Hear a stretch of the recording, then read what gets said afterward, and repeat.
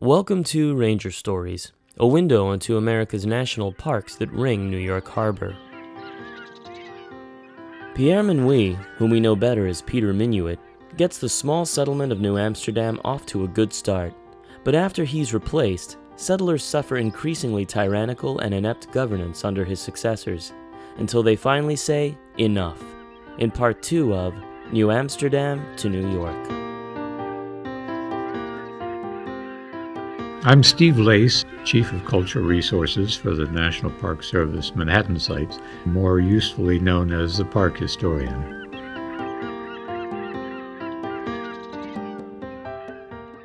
Pierre Minuit was a pretty successful director for the West India Company. He built the population up from about 200 to 250 people, but still the West India Company had a problem attracting settlers. They didn't get much out of it. They were just company employees. So in 1629, they decided to try a new experiment and created the patroonship system. And the idea of the patroonship system was kind of feudal, really, to give a vast tract of land to some wealthy person who didn't have to live there but just had to own it. And that wealthy person would hire people to go and develop his land. The outstandingly successful example of that was Kilian van Rensselaer, who was given, or bought, 7,000 acres in the vicinity of Albany. And van Rensselaer never left Holland himself, but he hired and equipped settlers to go and create a feudal manor called Rensselaerswyck, and he was an enormously influential non-residential New Yorker because he really created that whole mid-Hudson economy. He saw to it that Pierre Minuit was replaced by his nephew as Director General, a totally incompetent guy named Wouter van Twiller, who accomplished only one thing, and that was important, he opened settlement of New Amsterdam to non-Dutch people. The idea originally had been everybody was Dutch because everybody worked for the West India Company, but in order to encourage additional settlement, Van Twiller allowed non-Dutch people, English, French, Spanish, to settle. And that was really a new direction. And of course, it really vitalized the development of the town in a way that began to lead it away from just being a company-owned trading post into a place with diverse interests and skills and a diverse population.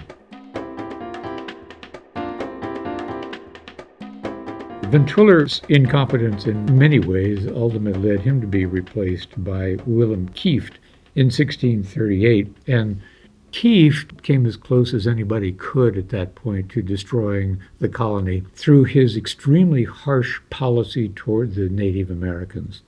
Kieft decided they should be taxed for what? For living in their own land, I suppose. And when he ran into some disagreement over his taxes, he decided to burn villages and really exterminate the local population. Well, needless to say, that rebounded very badly, and the Native Americans began burning Dutch farms and killing the Dutch settlers in the outlying settlements. So there was a series of almost constant wars going on in New Amsterdam that had not been the case before, from 1640 to 45, because of Kieft's policies. And believe me, that didn't escape the notice of the local residents, that it was really due to their director's policy they were having all this trouble. And so they began agitating and writing back to New Amsterdam, complaining about this guy. And he was eventually recalled in 1645.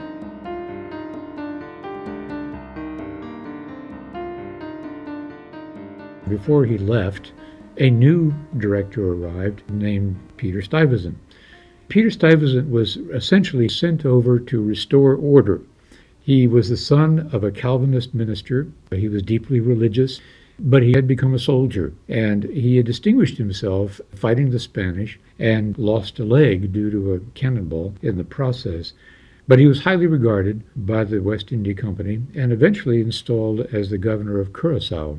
So he was a natural to come up here and straighten things out in New Amsterdam. And Stuyvesant probably would have done better with the local people had it not been for Kieft. But they were already so disgusted with the kind of management that they were preparing what was called a remonstrance.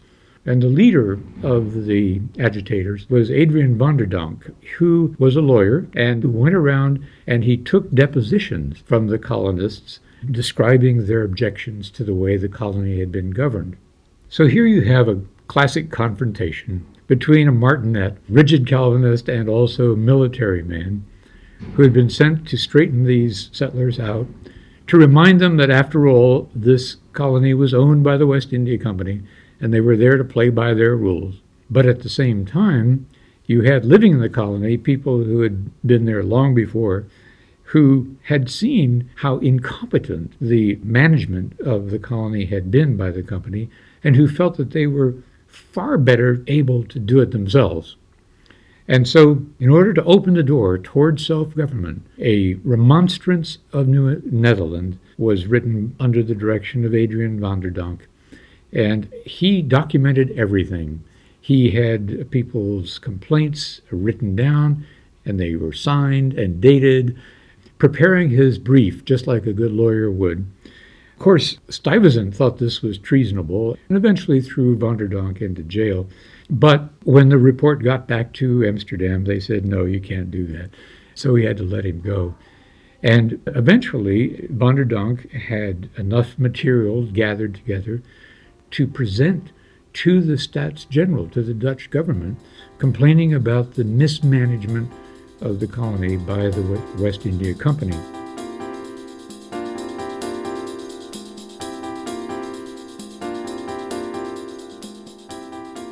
Another factor in all of this was the belief that the Dutch people had in Holland in self-government. It had become a tradition that had been established back when they declared their independence from Spain. They had been ruled by Spain up until 1579. And when they rebelled against Spain, they created a document called the Union of Utrecht, which asserted several fundamental principles. One was the right of a citizen to replace a government which is unjust. Also, the right of a citizen to exercise freedom of religion and freedom of speech. These were basic principles as understood by the Dutch in Holland by the 1620s, and this was the way you were supposed to govern yourself. So what van der Donck was doing was not really revolutionary at all, but he was really appealing to principles that the Dutch people back in Holland were already accustomed to living by. And he was successful.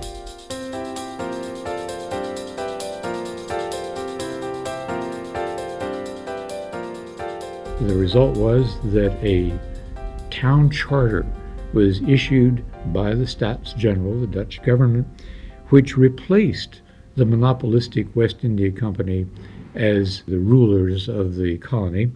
And creating a town with a charter meant that the citizens of the town had burger rights, just like they did in Holland. They could elect representatives to form local government, a board of aldermen, we would call them. So when the charter came back, it was Groundhog Day. It was February 2nd of 1653. I think the most momentous date in the early history of New York, if not of North America, because what it did was to create a local self-government which ruled in association with Peter Stuyvesant, the Dutch director, but symbolically they removed the seat of government from the Fort Amsterdam, to their own stadthouse, state house, or city hall, we would call it.